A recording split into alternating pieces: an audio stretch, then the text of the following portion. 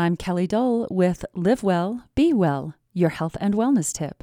Today's topic, new findings on what makes a meal filling. It's widely known that portion size is directly related to waistline size. Sometimes smaller portions aren't quite enough to make you feel full and satisfied. So how do you find the balance between small portions and feeling full?